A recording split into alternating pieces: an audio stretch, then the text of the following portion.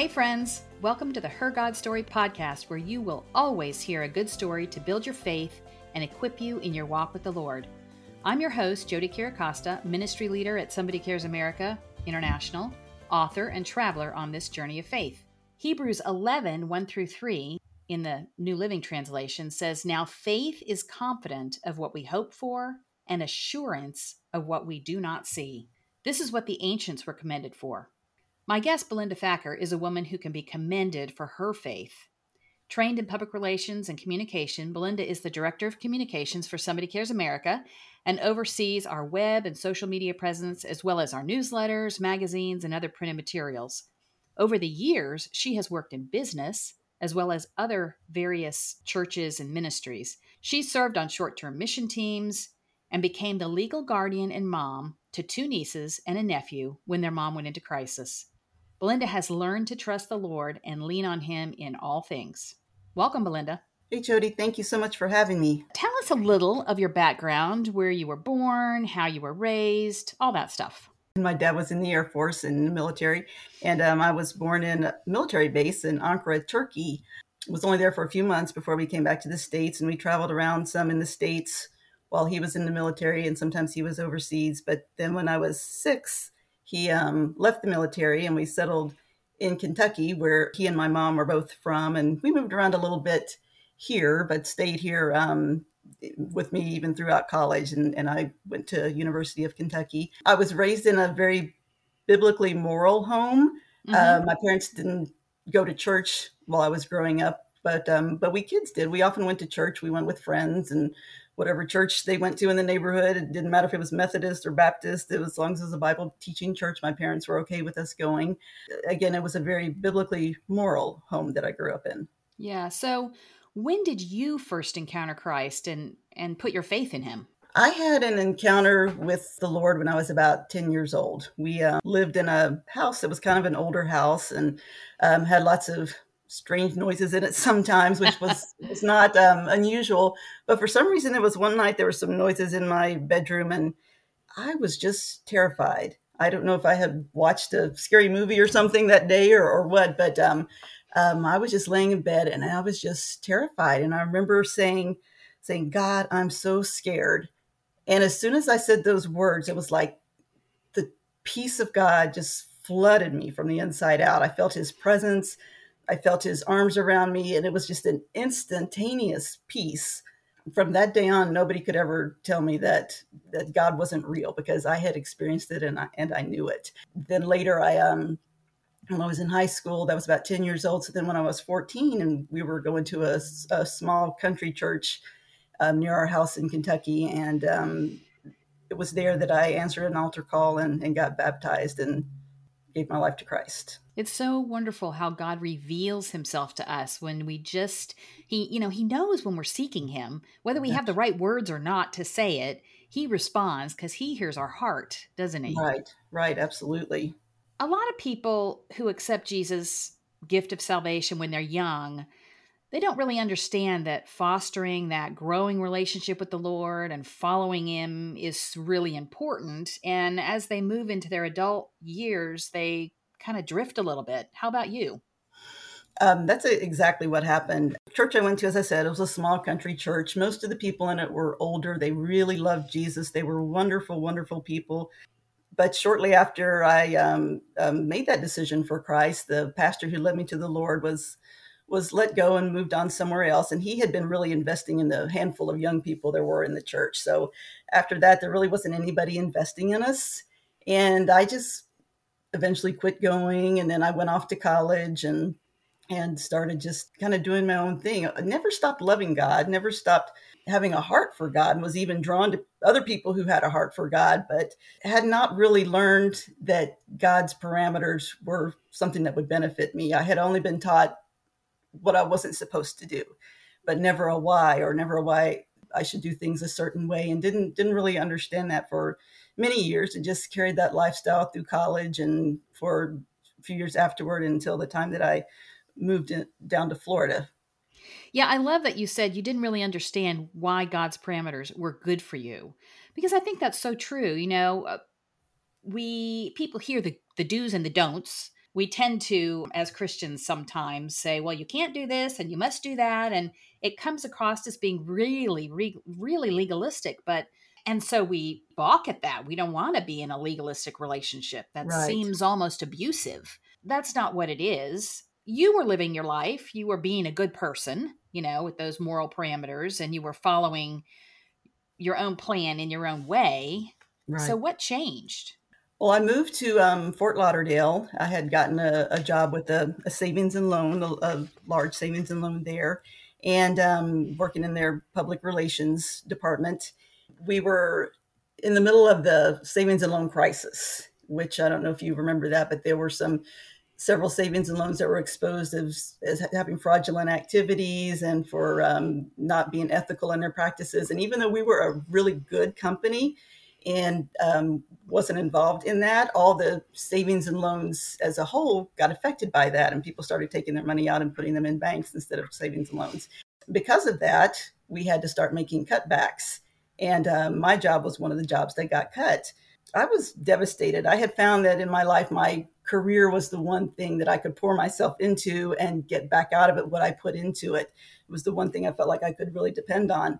So now that didn't happen this time. And this is what I had moved to Florida for. And I had also had a couple of relationship breakups during that time. And one of them was very painful. So I was sitting I remember plain as day, like it was yesterday, sitting in my living room. And I just said, God, I need your help. I'm not doing too good on my own down here. I'm not doing too well, doing it very well myself. And I interrupted myself and I said, Belinda, why should God even listen to you? The only time you even talk to him is when you need something. You don't even do anything for him. So that night I just committed to doing the one thing that I knew how to do. And I was start going back to church. And there was a church that I had went to sometimes with holidays with friends. And so that night I just committed, I'm going to start going back to church again. And I did. It really was God's mercy then in your life that allowed you to experience those minor crises. I mean, I know they felt major at the time, but Right. when we look back on things, when we're older, we have a bit more perspective. So those minor crises, because it turned you back to Him. Right. And I've heard you say that you fell in love with Jesus, which is a little bit different than loving Him.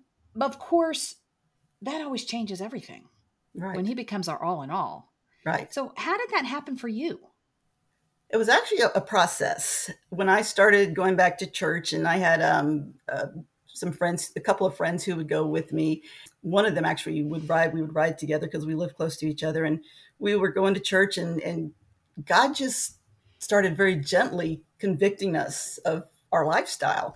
And we would be driving home from church, and we would say, "I guess we better watch our language," or I guess we better do this or do that, or we probably shouldn't go out on Saturday nights if we're going to get up and go to church Sunday morning. Just think it was like we were little kindergartners almost, and we were just saying, "Oh, I'm learning all this, learning all this." It was just amazing how God was doing that, and especially since He was doing it, with us on a journey together as friends who could support each other.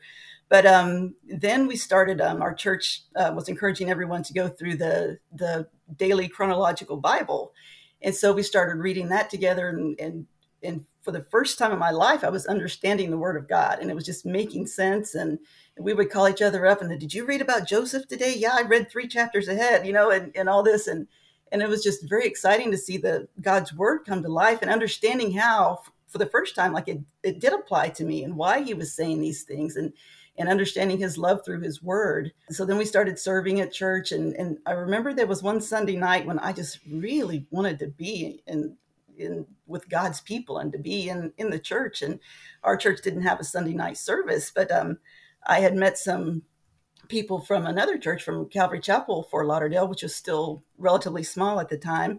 And I knew that they had a Sunday night service. So I went to that service. And I remember sitting there and looking around, and I saw people with their eyes shut during worship, and they had their hands raised, and they were really singing to the Lord. And I had never, ever seen that before. So that night, I remember the closing song. The closing song was an old worship song called "In Moments Like These." And it says, "In moments like these, I sing out a song. I sing out a love song to Jesus. In moments like these, I lift up my hands to the Lord saying, I love you, Lord." And so I shut my eyes, I lifted my hands, and I sang for the first time in my life. I sang to Jesus, and in that moment, I fell in love. That's beautiful. When we just abandon ourselves, he floods in. And by this time, you were working again at another Right. bank. Hmm. And then a merger happened. It was announced. That typically means a lot of layoffs, which I'm sure kind of rattled your world a little bit. But what happened in your case? It's funny because I had been having a desire to work in ministry or feel like God might be changing something. But this time, instead of my job getting like cut, I was the only one who didn't leave. um, I worked in a large high rise in downtown Fort Lauderdale, and my floor was the marketing PR department. And a lot of people left not because they got cut, but they just didn't want to get cut or were afraid of getting cut, so they found other jobs. Some people have been transferred to one of the bank's other headquarters, and some had gotten laid off. And I was honestly the only person still on my floor, which was kind of a strange experience to have going to work every day. I did get offered a transfer and a promotion to the bank's state headquarters in Tampa. And I loved Tampa. I loved the West Coast. I had friends there, and so that all sounded good. And I went over. They flew me over to meet the staff there and to get a lay of the land there. And I just did not have peace about it at all. And I just prayed, and I just felt like the Lord said, Belinda, the corporate ladder is not the path that I have for you. I came back and I called and I said, I'm turning down the transfer, which obviously meant I was quitting the job because I wasn't accepting the transfer and they didn't have a place for me where I was. They weren't keeping my position where I was. So in effect, I quit my job with nothing else to go to, which didn't make sense at all, except that I had such peace about it. I had peace. I had joy. I was driving home that night. Actually, I was so excited about what God was going to do, but I had to come back down to earth a little bit. But I was just very excited about what God had. And I didn't know what that was at the time. So, as you were seeking him about what that was, what did he say to you? He started speaking to me about going to school. And I thought, oh, perfect. I've wanted to get my master's degree, and this is the perfect time to do it. And so I immediately started applying for graduate schools, journalism graduate schools, and sending in my test scores and my transcripts and writing the essays that I needed to write, and was just very diligent about all that. So, back to school you went, but it wasn't what you expected, was it? The timing was just off, it seemed, for everything. I applied to these schools, some of the best graduate schools in the country for journalism. When I started getting the replies back, I was accepted to two of them. I was accepted to University of Missouri and to Northwestern, which are both amazing schools. But one of them I was accepted for the January semester, and this was in the summer, and I knew that God wanted me to go now. I knew that school was something he wanted for me now. And the other one wasn't until a year later because they only did fall admissions. So then I was like, Lord, what does that mean? I heard you say it's time to go to school now. I don't think you're wanting me to wait all this time. And what would I be doing this whole time if I wasn't? And it just started becoming apparent to me that maybe he wanted me to start applying for jobs again. But also during this time, since I had all this time, I was serving at my church. I was doing the church newsletter. Hurricane Andrew hit at the time. I was available to go the first day that the roads were open. I was able to go with a group from my church down and serve in Hurricane Andrew relief. But I was also going to 3 different Bible studies. I was going to a women's study at somebody's house in the mornings. I was going to a study at the church once a week, and I was doing another evening study. I would get up in the morning and I would ride my bike and have prayer time with the Lord, and I would come home and listen to worship music. And then I would get out my book, my Bible and my Bible study books and do my homework. And one day I sat down to do that and I'm like, oh, I feel like I'm in school again. and, and it hit me a little bit then that maybe this is what God was talking about. But around that same time, it may have even been the same day. I can't say that for sure, but I know it was in that a few days stretch that I got a David Wilkerson newsletter in the mail. And he was talking about Joseph and how God had given Joseph dreams and promises, but he found himself as a slave and then in prison. And there was a rhema word in that newsletter, just jumped off the page, and it said, first, Joseph had to go to God's school. And it was just boom, like that was just the confirmation. God, you have me in school right now. You have me here. And this is what you were talking about. Yeah, so you were there without a job. You hadn't gotten severance package because you quit. Hmm. So in that school of faith, God was planting really deep seeds of trust in you that I can see have served you well over the course of your life. But what did he reveal to you about himself during that time, and how? I'm sure he came through with you in ways that were really unexpected. He did. During that whole time, my only income was a unemployment check, which, as you know, is a fraction of what a normal salary is. But I never missed a bill. I had a roommate who was depending on me to pay my share, and I paid everything. I don't even honestly don't even know how. I think what I saw, aside from just the general concept of God's faithfulness, was that he really sees us in our specific needs. And I'll give you an example of that. I was heading out to a ladies' Bible study, one of my ladies' Bible studies one morning.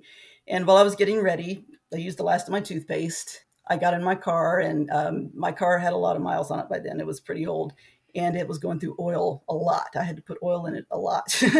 So before I left, I put a quart of oil in the car, and it was my last quart of oil. So I'm driving to the Bible study, and I just kind of said, well, Lord, you're going to have to help me out because I don't have any money until I get my next unemployment check in, and I'm running out of things. So I go to the Bible study, and I get back home, and when I get home, there's this big plastic Crayola crayon penny bank sitting on the counter. And there was a voice message on the answering machine from my roommate, and she said, Belinda, during my quiet time this morning, I felt like the Lord told me to give you this. And she said, it's full of coins. She said, I don't know what's in it. She said, I don't know if there's $5 or $50, but she said, whatever's in there is yours, and you can use it for toothpaste. You can use it to buy oil for your car. You can use it for whatever you need. And I had not talked to her that morning. She had no idea that those were the two things that I specifically needed that morning. So I just saw in that, just like I said, just God's faithfulness, that he sees even our smallest needs, and he knows what's going on in detail in our lives, and he cares. Yeah, he does. There's that scripture in Matthew, I think, that talks about, God feeding the sparrows and Hmm. clothing the lilies of the field. And so why would he not also help us? Right. Um, so that's a sweet story. Eventually, God did lead you to another job, but this time it was in ministry, which had Right. kind of been your heart's desire. And that was Right. another season of learning for you. I mean, when you're single, like you were, making big decisions by yourself can be a little bit intimidating. But you saw God's care in so many ways. I love the story of when you bought your first condo. Tell us that. I had been applying for jobs, and I had been applying for anything. I had been applying for things like Jews for Jesus in San Francisco, and teaching English in China, and all these things. And the funny thing is, I ended up getting a job in ministry right in Fort Lauderdale. And I got offered a job with D. James Kennedy and Coral Ridge Ministries as their public relations and media relations person. I remember that I got the offer on a Wednesday because remember going to church that Wednesday night, and I was sitting in worship and realizing God's faithfulness throughout the whole journey, Mm, that he had called me to walk through a difficult time of faith testing and faith building, but he had been so faithful. And I just started weeping during worship. It was just, the tears just wouldn't stop, and my nose was mm. running, and I was just wanted to crawl under the chair, but I just couldn't stop because I had such an overwhelming gratitude for God and his faithfulness, to not just to lead me to something, but that he was with me going through the path the whole way there. So I did get the job at Coral Ridge, and started my career in ministry. But there was some condos that I used to drive past on the way to church every time I would go to church. And I could see, it was a large complex, but I could see a couple of the taller buildings from the road. And I would always say, Lord, I would like to live there someday. And I'd like to have a top floor corner unit in one of those buildings. And I thought, well, yeah, but those are the most expensive ones. Those are like the prime property. So I just kind of thought, I'll never have that. So eventually, though, I was in a position where I had a lease running out and was needing to move. And I thought, well, I'll just see if I could qualify for a mortgage, not expecting to, but I did. Friends, parents who were realtors, and they were like, second parents to me, started helping me look at condos in that one complex because I knew that's where I wanted to live. like I said, it was very large and it had been built in phases. So there was a variety of different ages and styles. And so we looked quite a bit. And then we found one that I liked.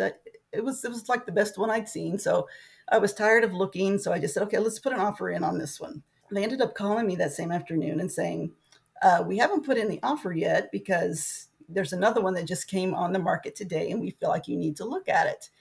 And we've arranged for you to see it today at 4:30.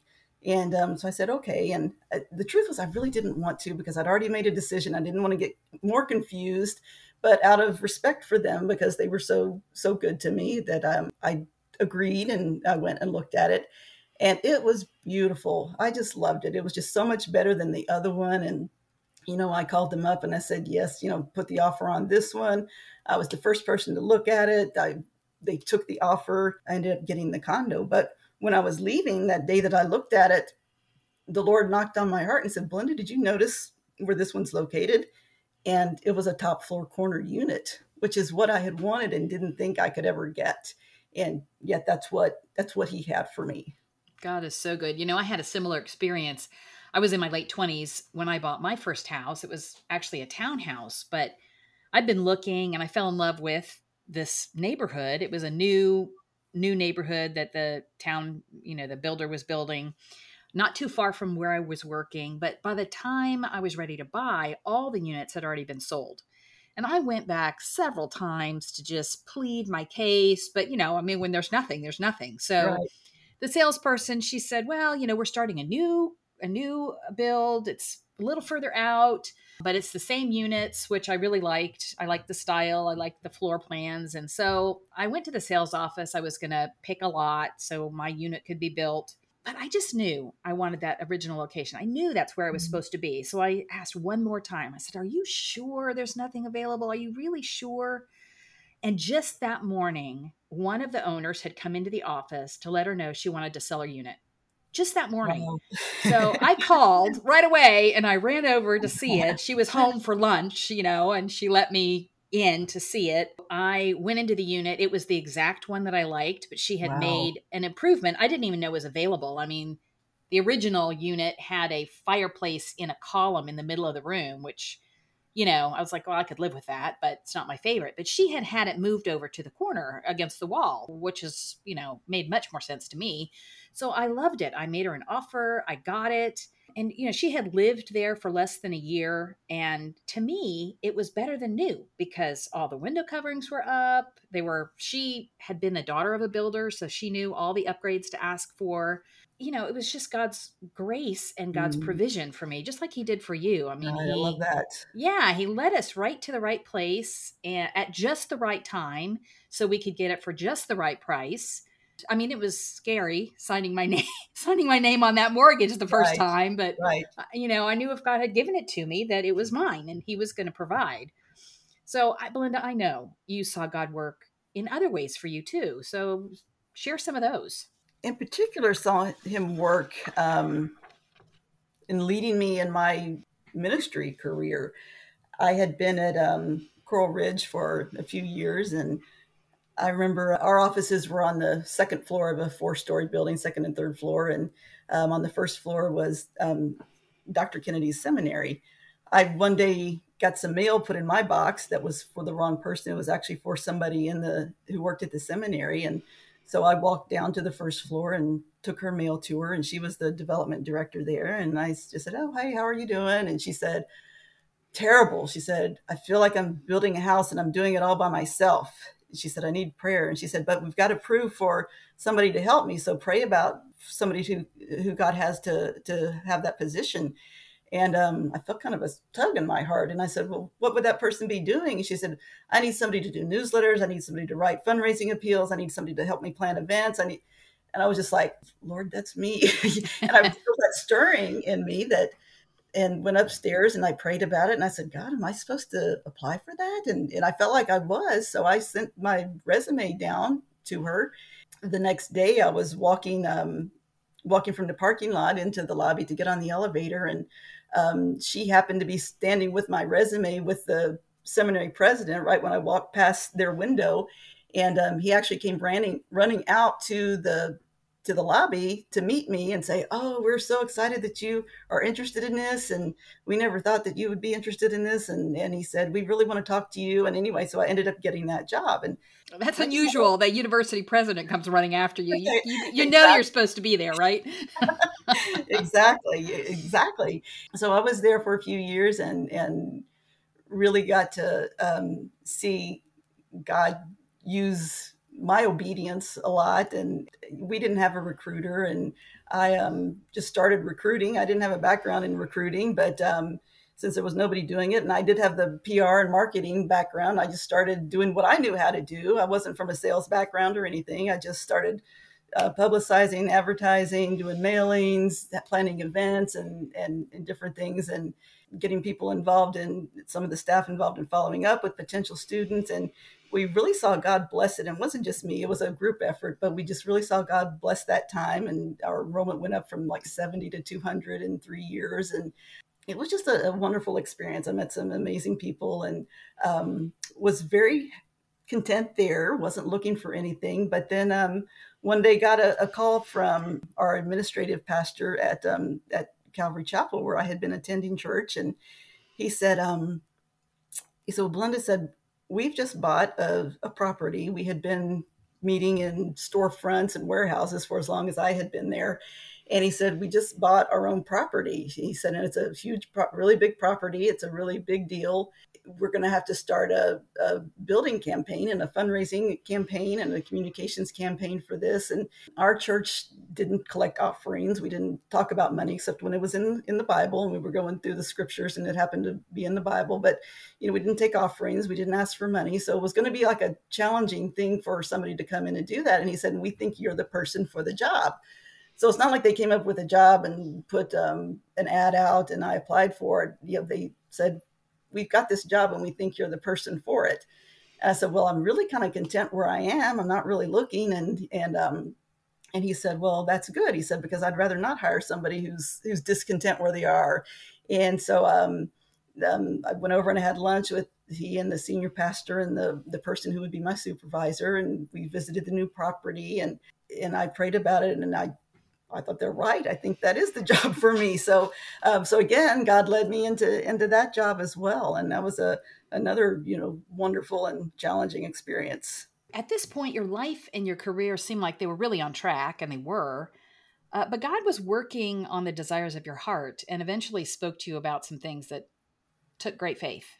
Well, I had been in my condo probably a little less than 2 years. And I was reading in my Bible one night, and I was reading about Elijah and the widow and the miracle of the oil. And she filled the vats and sold the oil and paid off the debtors who were going to take her son if she didn't pay the debt. When I was reading that, when I read the words, she sold her oil, and when Elijah told her, sell your oil and pay off your debt, I heard the Lord say, you're going to sell your condo and pay off your debt.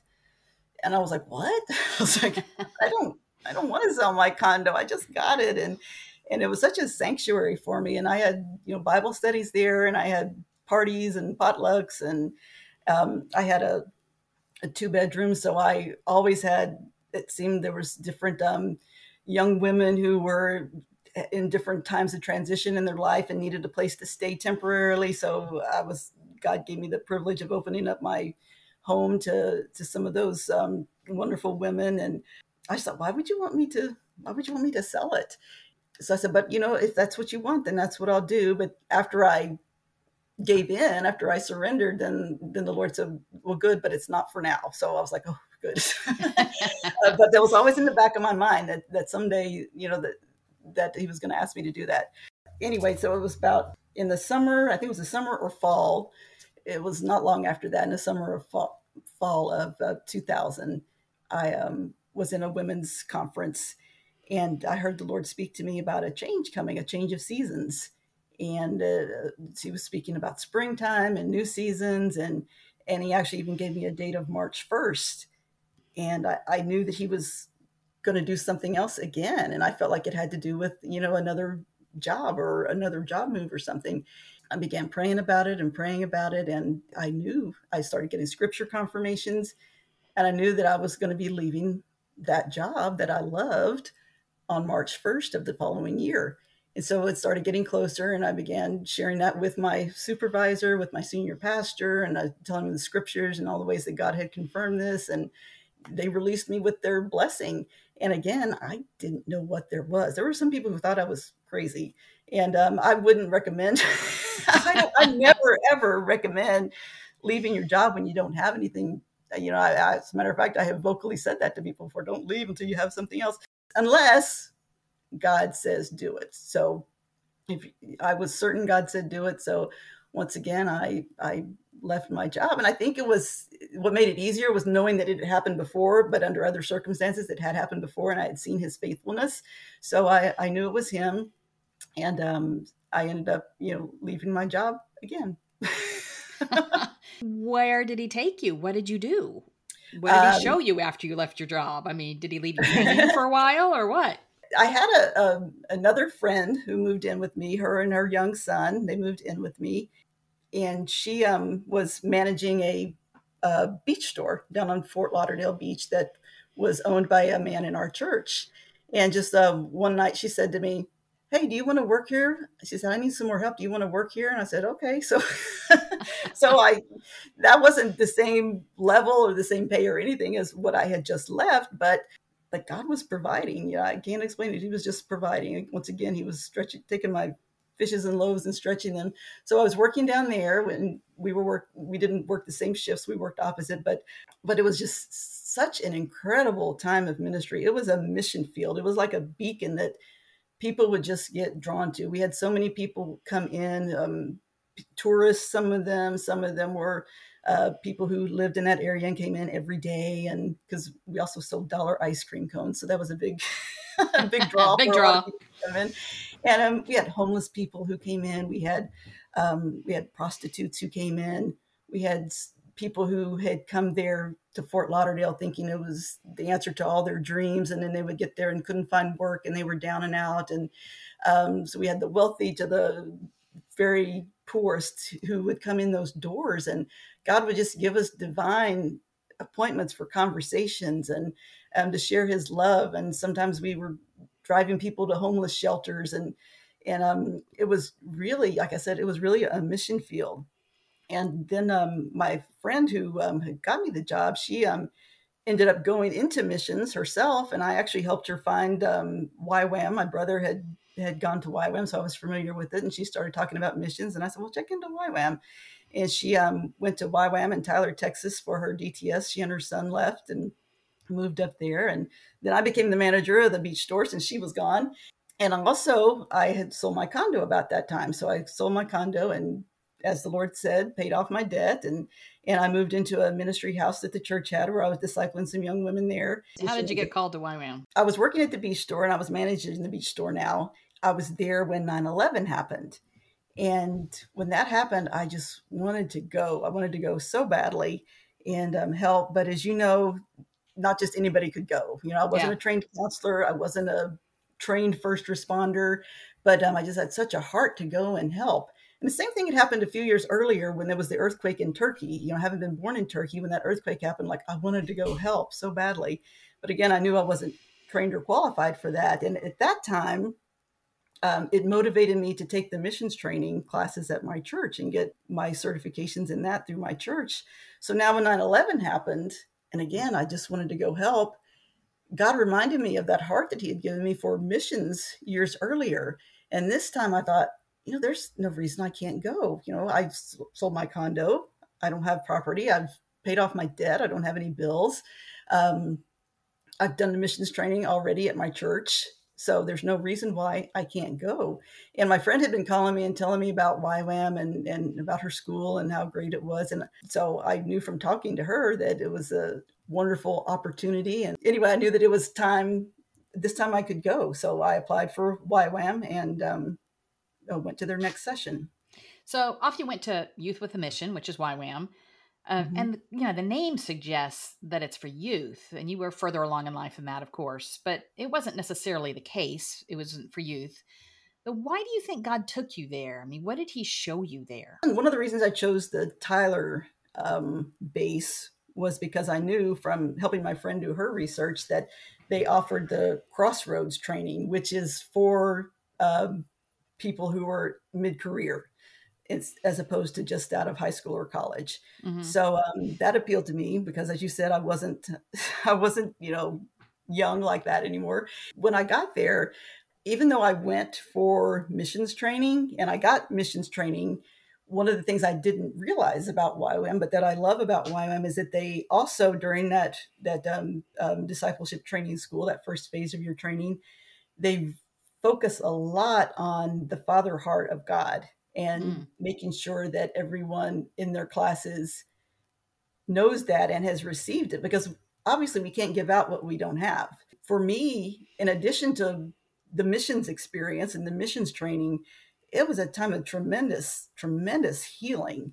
And that whole area of Lindale and Garden Valley, Texas, is just saturated in such a rich history of ministry with YWAM, with David Wilkerson and Teen Mania, and with Keith Green, Leonard Ravenhill. But there was just something about being in that environment that God would just orchestrate circumstances and put people in your life, and just orchestrate things where, and sometimes it was kind of uncomfortable and painful because things would come to the surface that needed to be healed. I can remember a couple instances when something would happen and my reaction would be so out of proportion with what happened. And I would just want to get in my car and leave, but I didn't have a car. I would just want to go. And I would find myself alone with God and saying, God, why did I act that way? Why did I overreact? And why were my emotions so strong with that incident that seems so, petty? And he would faithfully every single time show me some incident in my own life that was a point of hurt, or there was something that needed healing, or a rejection, or something that had happened in my life that he wanted to heal. Yeah. So for me, like I said, in addition to the missions training, which was the desire of my heart, that it was also a tremendous time of healing and a tremendous time of just wonderful lifelong friendships throughout that time as well. So YWAM is a short thing. And after you did that, you went back to Florida, probably searching for what God had for you next. But you weren't in Florida for long. Why? When I finished up at Tyler, I went and I served in New Orleans for a season. And so then after the YWAM in New Orleans finished, I did go back to Florida. And I was just seeking the Lord. I like you said, I knew it wasn't where I was supposed to return to and move back to and pick up where I left off. I knew that there was something new out there. I didn't know what. So I went back to the beach store just a couple days a week and worked there while I was there. And this was really seeking the Lord on what was next. At one point, he began speaking to me about moving back to Texas, which I really didn't want to do that either. And I went to a church service, not my home church, but another church I would visit sometimes. And there was a couple there that had prayed over me before I left for YWAM. They were praying over me again. And the husband had a strong prophetic gift. And he's praying. And the last thing he said was, you know what? I just see you in Texas. And I was like, oh, but I don't want to go back to Texas. But then, like, within the next few days, that was the first confirmation. I had two more confirmations that came in, and one was just out of nowhere. One was my sister who lived in Houston called and said, I know you're kind of trying to figure out what to do now, and my roommate is moving out, and I travel a lot, and so I'd like to have another roommate. So if you're welcome to come to Houston and live with me if you want to. And I was like, oh, okay, I'll think about it. And then right after that, there's a Christian businessman that does sporting event related work. And I had met him through YWAM when I was doing missions and did a lot of work for him off and on at different sporting events, at Final Fours and Super Bowls and College World Series, things like that. And he called me up and he said, well, as you know, the Super Bowl's in Houston next spring. And I'm trying to get a storefront that I can keep for a few months, open up for a few months, and I need somebody to run it for me. Would you be willing to come to Houston and run that for me? So I was like, that was 3 confirmations in less than a week. And it was probably actually even less, in less than a week. I just said, okay, Lord, I guess I'm going to Texas. So in Houston, I mean, a lot happened, but God eventually brought you to work with Somebody Cares. Now, of course, you're the director of communication, and you had been the director of communication for a couple ministries in Florida, but you initially agreed to come to Somebody Cares as an executive assistant, which isn't really the normal direction a career goes, of Right. course. So, what made that appealing to you, and what was God doing in and even through you during that season? Obviously, God had done so much in you up to that point, but there was still more He was doing for Right. another calling He had for you. Well, when I arrived in Houston, the Super Bowl job actually didn't even ended up not even panning out because he didn't get the property that he wanted. So I came now without even a job, and I connected with YWAM Houston right away. Like probably on my first or second day there, I hunted them down and found them, and they happened to have a team in town. I think that team was from Tyler, Texas, too.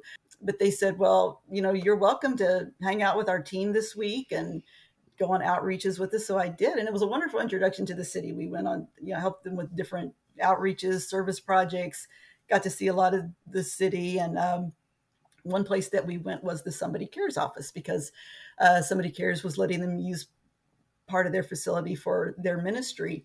And we went there on a Saturday just to help with some setup that they needed and also do some prayer time for their ministry. And while I was there, I was looking at newsletters and brochures about this ministry, Somebody Cares. And I was like, wow, this sounds really amazing. And it was a lot of things that had always been in my heart, like crossing racial and denominational lines and different outreach and prayer and compassion. And it really caught my attention. So I was like, I'm going to have to check this out a little more. Well, we came back a few days later because YWAM always likes to have Doug, if he's available, speak to their teams when they come in for their outreaches. And so we went to see Doug speak. And I wasn't familiar with Doug or the ministry, but he ministered to us. And afterward, he was talking to some of us. And I remember saying, well, I'm not really with the team. I'm hanging out with them, but I just moved to Houston and I don't really have any idea why. Anyway, through YWAM was involved in different projects with Somebody Cares. So because of my connection there, I started coming to events and meetings with them and getting even more familiar with the ministry. And Doug, of course, had given when he was speaking to the team that day, he had given us books. So I've been reading some of his books, his Somebody Cares book and Time to Cross the Jordan. I had actually had a commitment to work in New Orleans for a couple of months. So during that time was still in touch with Somebody Cares about different projects I'd been helping with. And I was still reading the books. And I remember the day that I got back, I was sitting in my backyard and I was reading It's Time to Cross the Jordan. And I finished it up and God had just been speaking to me so much that there was the new thing was coming. The Jordan was coming, and that I was getting ready to cross it.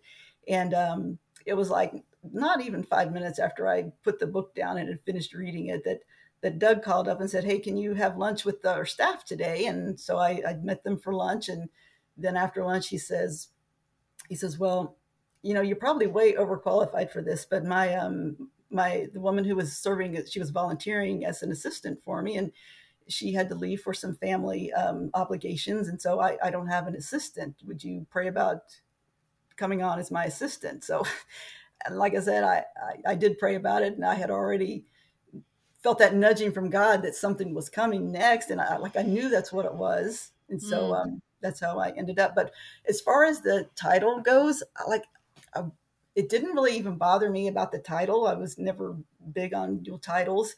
But what mattered more to me was that I was going to be serving somewhere where I was making a contribution, and that I was making a contribution to an organization that was really impacting people and changing lives for the kingdom. So that is why it didn't make sense in the natural, but it resonated in my spirit. And as you know, that it was a very big job with a lot of responsibility anyway, Sure. even regardless of what the title was. Well, that's right. That's right. And God's ways are not our ways. His thoughts are not our thoughts, Right. But his ways and his thoughts are always better. So when we follow him, even when we don't think it makes sense, he brings it all around for our good, Right. which you saw over and over again. And we're not going to go into the years that you were there in Houston serving, because there's so much more I want to get into about the next step God had for you. There was another big shift that was really quite life altering. Right. Share about that. Well, it was in 2009, in the beginning of 2009, my oldest sister came to Houston to visit, and she had been diagnosed with cancer about 6 years earlier and wasn't given a good prognosis at all, but had been doing very, very well, really, really well. She felt strongly she was supposed to come and see me in Texas at a certain time period, and so she came down, and right before she came, like the day she was leaving or the day before, her youngest daughter had gotten arrested for an old drug related charge. So her three grandchildren went into foster care. So that was heavy on her heart, and she shared that with me. And um, while she was visiting me that week, she was visiting me. I was at work and came home from work, and she had taken a fall that day. So I took her to the emergency room to get some x-rays and an MRI, and the cancer had come back. And Mm. this time it was wrapped around the base of her spine, so it was inoperable. I got her back home, and just had a heaviness in my heart of everything that was going on with my family. And you may remember I took a 1 month leave of absence to come up and see what was going on. And at that point, I was still thinking, God could still heal my sister. God, you know, the maybe the thing with my niece and her kids will work out and they can go back home. And as I was there, I knew that God was calling me to come back home. So I came back to work, and um, I spent the next month packing and getting things in order and at work so that I could make the move back to Kentucky, which I did. Yeah, so you moved back and you actually became the legal guardian to your nieces and your nephew. And, a lot of us might think that when we're willing to sacrifice so much, God will just let us ride in easily and save the day. Was it like that for you? One thing I want to say is that for me, when I was making the decision to come, I wasn't thinking of it as a sacrifice, Mm. or any noble decision or anything. It was just the right thing to do. It was like a no brainer. Like it didn't even occur to me that I was sacrificing. And later, God reminds you of things, or maybe not even God, just life reminds you of what you've sacrificed.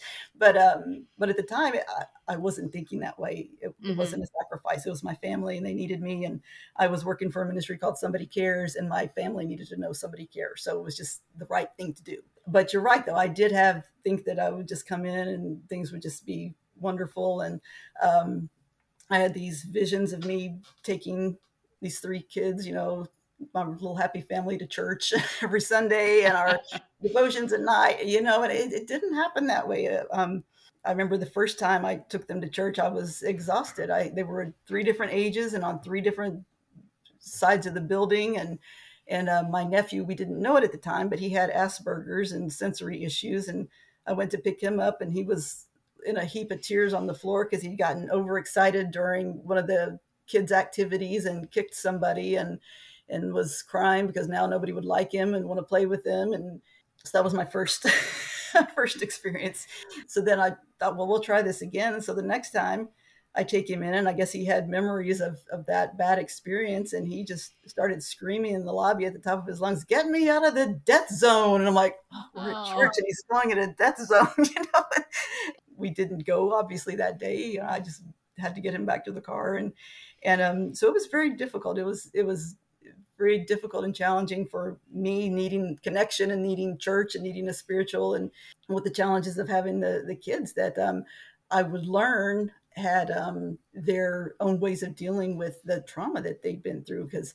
And this was something I knew in my head, like I knew from work that I'd done in supporting different ministries who worked with children in foster care and adoption. And I knew that there was always trauma involved, that they wouldn't be with me if things had gone the way they were supposed to go. But I had to learn firsthand what each of these children was going through and how they were going to deal with it. The oldest one later on started going through anxiety attacks, and um, the youngest one is just deals a lot with the rejection from her mom and not knowing who her dad is. And I had to learn what they were thinking and get God's heart for them, and not focus so much on me and what I was missing out on. well, James 1:27 tells us all to look after orphans and widows in their distress. And you really took that to heart when you were, have been caring for your sister who eventually passed away, as well as your nieces and nephews. And unfortunately, there's still so many widows and orphans around the globe that need help, which is why Somebody Cares started the Widows and Orphan Fund, We have partners around the world that care for orphans as well as widows who've given a lifetime of service to the Lord and who are in need. And as a company of women, we can do so much together to help care for them. So we invite you, dear listener, to join our company with a gift at hergodstory.org, um, and see what God wants to do through you.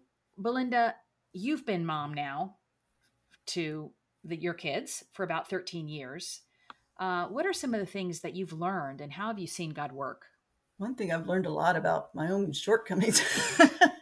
Kids have an amazing way of reflecting to you what your own shortcomings are. Sometimes I hear things come out of their mouth or see them do things, and I think, what are you doing? Why would you do that? And then I realize that they got it from me, and I'm like, oh, like I don't know if I like that too much, but God does use that. He uses it to show his unconditional love for his children. He uses it as a reflection of areas that we need to grow. They see, your kids see the good and the bad and the ugly in you. I think for me though, one of the ironically, one of the most challenging things that I've dealt with in being a parent is having faith for others when I've always had Mm, it so strong for myself.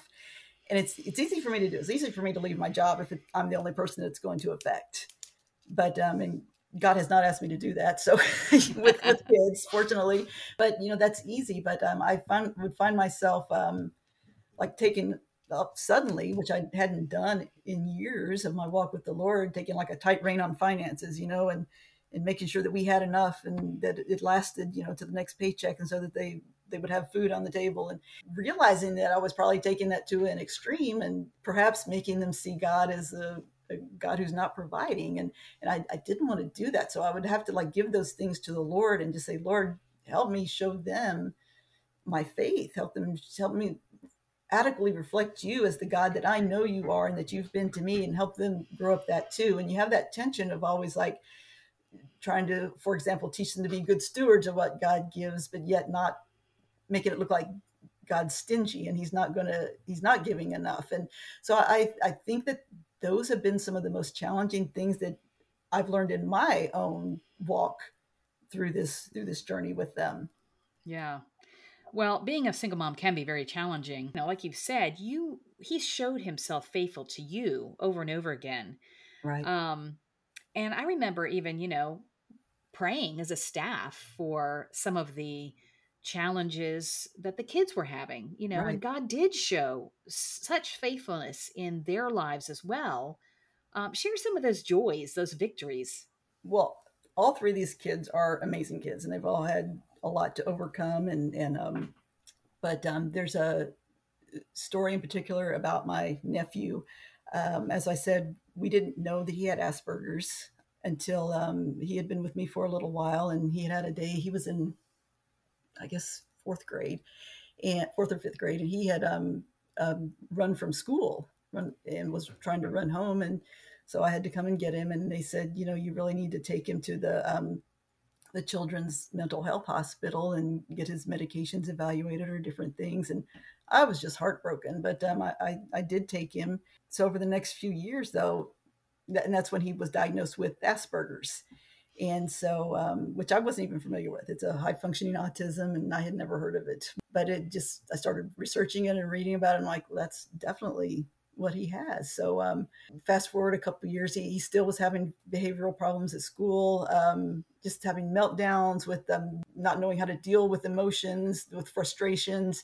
And he might throw things, or he might turn a desk over or throw a book, or just, like I said, just have a meltdown. So I would get calls sometimes 3 days a week.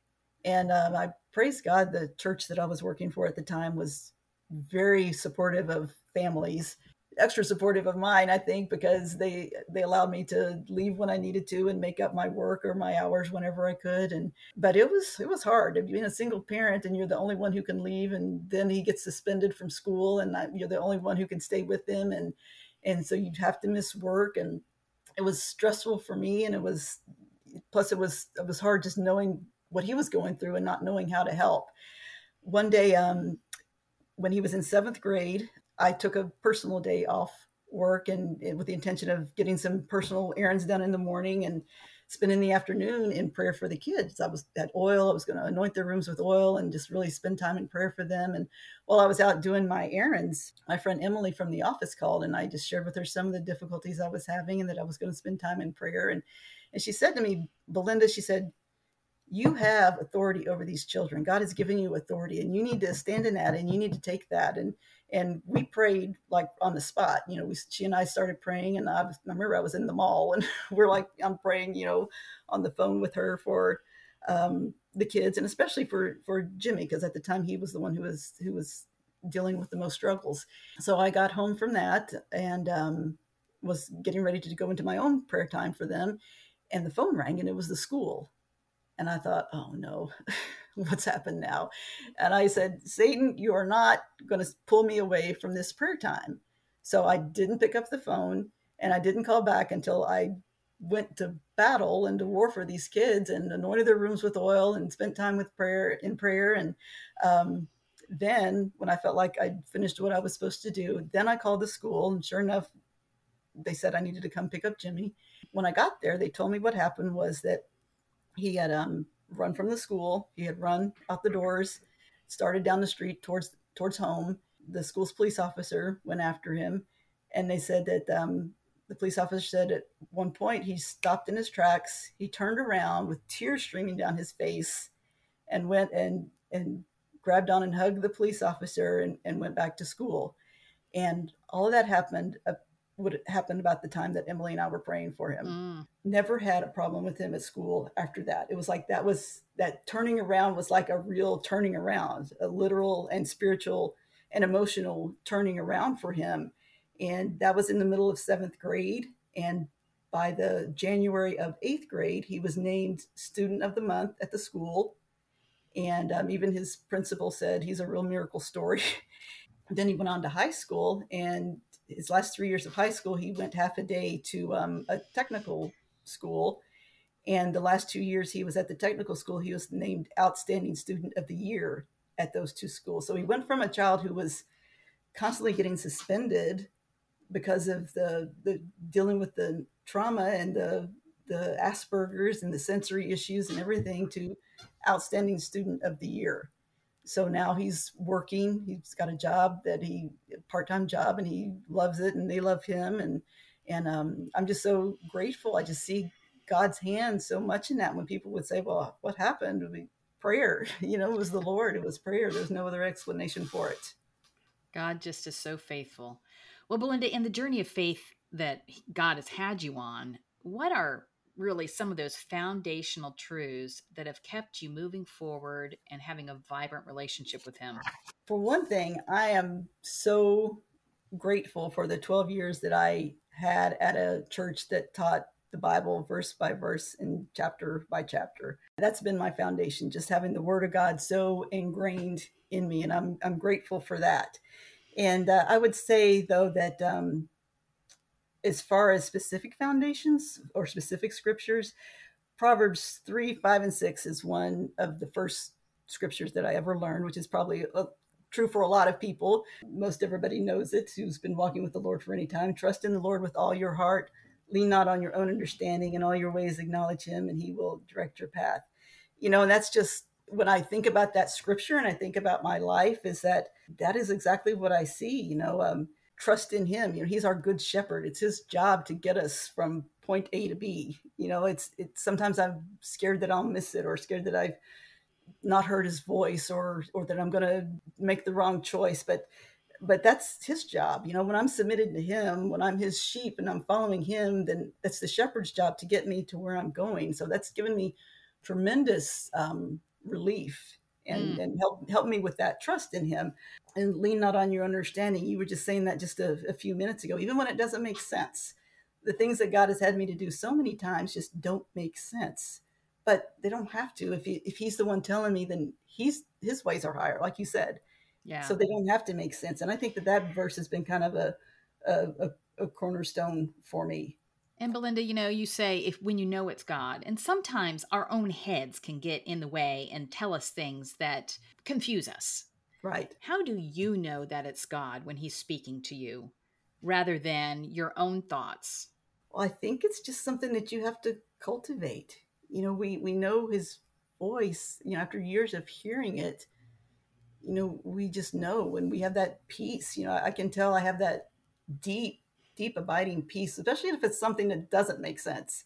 Mm. If you hear God saying something that doesn't make sense and you have that deep abiding peace, then it's God, and then He'll confirm it. He's faithful. He's so faithful to confirm what we need to know. And it's We need okay. And it's always okay to ask exactly, God. It's always exactly, okay. I've yeah, found over and over again that I'm like, God, is that really you? And right, sometimes the thought vanishes. It leaves. There's no more, right, there's no more thinking about it. There's no more, drawing to that line of thinking. And other times there are confirmations, whether it's in his word, and if you're really in the word of God, like you said you are, he brings scriptures out that just right, confirm. I mean, I'll be reading through the scriptures and thinking about something, and God will, like what I'm reading that day, what I've been scheduled to read that day for, ever in a day, is exactly what I need to hear from the Lord to exactly. confirm something that I've heard him say. So, yeah, and I think that peace is also so important. Yeah, and he's faithful. We can trust him. Yeah. I know one thing that he's been speaking to me a lot lately is that from Psalm 27:13, where David tells us, "I will see the goodness of the Lord in the land of the living." And I think as long as we have breath in our body and life in our bones, we can expect His goodness. We can Mm. expect it. We can expect Him to guide us and lead us. And life is hard. There's mountains, there's valleys, there's just places that are just boring and mundane. But and I know the things I've been talking about today have been a lot of the highlights and a lot of the mountaintops. But there's also been disappointments, and there's been heartbreaks, and I've made mistakes, and there's been times when I've missed it and I haven't obeyed and fallen short. I've hurt people. I've been hurt. But none of that changes God's goodness. And it's all around us, and He's so faithful to show it to us. Scripture says it's the glory of God to conceal a matter, but it's the glory of kings to seek it out. And sometimes His goodness is like so easy and so much in plain sight. And then other times we have to look for it. When we're in the middle of a crisis, was a personal crisis or even things we see going on in the world, sometimes we have to look for God's goodness, but it's there. It's there if we seek it out. Well, as we wrap up, Belinda, can you share about a woman in the Bible whose story has inspired you or encouraged you or taught you something, and maybe how her story relates to yours? I always loved the story of Abigail. I always wanted to be strong like Abigail. I love how something comes to her attention that's going to harm her family. She doesn't hesitate. She calls on her resources. She uses her intelligence, and she physically takes it upon herself to go and stand in the gap between her family and David's army that was coming to destroy it. Have always admired that so much, and I've wanted to be like that. I've wanted to be somebody who comes and stands in the gap and isn't afraid to say, hey, no more. And I think about her. We might not see her though as a what we would call a woman of faith, but she had to be. We know from what the Bible tells us about her husband that her life had to be hard. Her life had to be challenging, and there had to be times when she said, "God, why do you have me here? Why do you have me here? I love you and I'm serving you, and I don't understand why you're having me here, but I'm going to obey. I'm going to be faithful. I'm going to follow you, and I'm going to trust you that you're going to work all things for the good." And He did. He did that in her life Yeah. because of her obedience. Well, I started at the beginning saying that you were a woman of great faith and you did what God asked you to do. James 2, verses 14 through 17 and 20 through 26 says, "What good is it, my dear brothers and sisters, if someone claims to have faith but has no deeds? Can such faith save them? Suppose a brother or sister is without clothing or daily food. If one of you says to him, 'Go in peace, keep warm, well fed,' but does nothing about their physical needs, what good is it?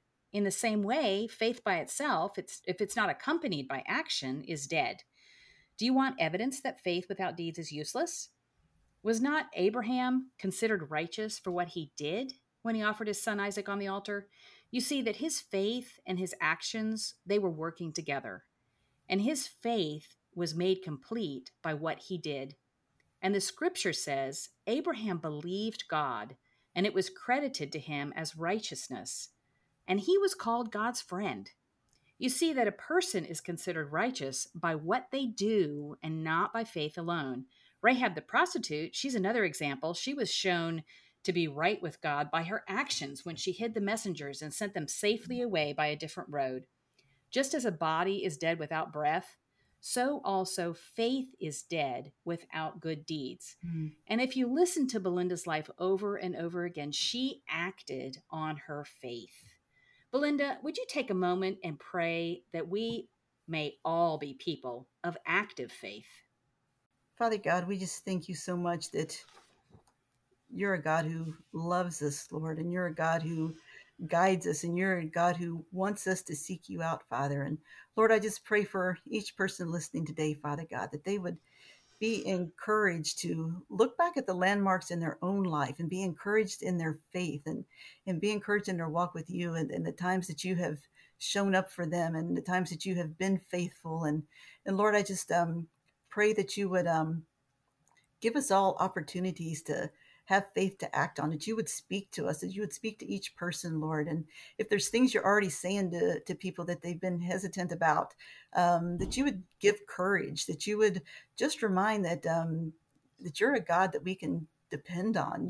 You'll walk us through those hard places that you call us to, and you'll bless us with desires of our hearts, things that we didn't even ask for. But you're a good Father, and you long to bless us, Lord. Father, we just love you so much, and we just want to be people who are who please you with our faith, and who please you with following through on it. We love you, Lord. We praise you in Jesus' name. Amen. Amen. Thank you for tuning in. Links to the scriptures and other helpful information can be found in our show notes at hergodstory.org. There you can also sign up for periodic emails, get a free Her God Story devotional, and find out about the Somebody Cares Widows and Orphan Fund. If you need prayer, please call or text the Somebody Cares 24/7 prayer line at 855-459-CARE, or email us at prayer@somebodycares.org. We would love to pray for you. We'd also love for you to share Belinda's story with friends. Be sure to follow the podcast so you don't miss an episode. And now, dear friends, I leave you with a blessing from 2 Thessalonians 1:11. May God give you the power to accomplish all the good things your faith prompts you to do. Her God Story is a ministry of Somebody Cares America and International. To find out more about or support the ministry, go to somebodycares.org.